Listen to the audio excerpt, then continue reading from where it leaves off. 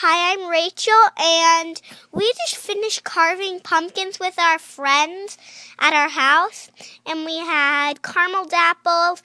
It was a lot of fun, and we got to make some jack-o'-lanterns that are on our porch.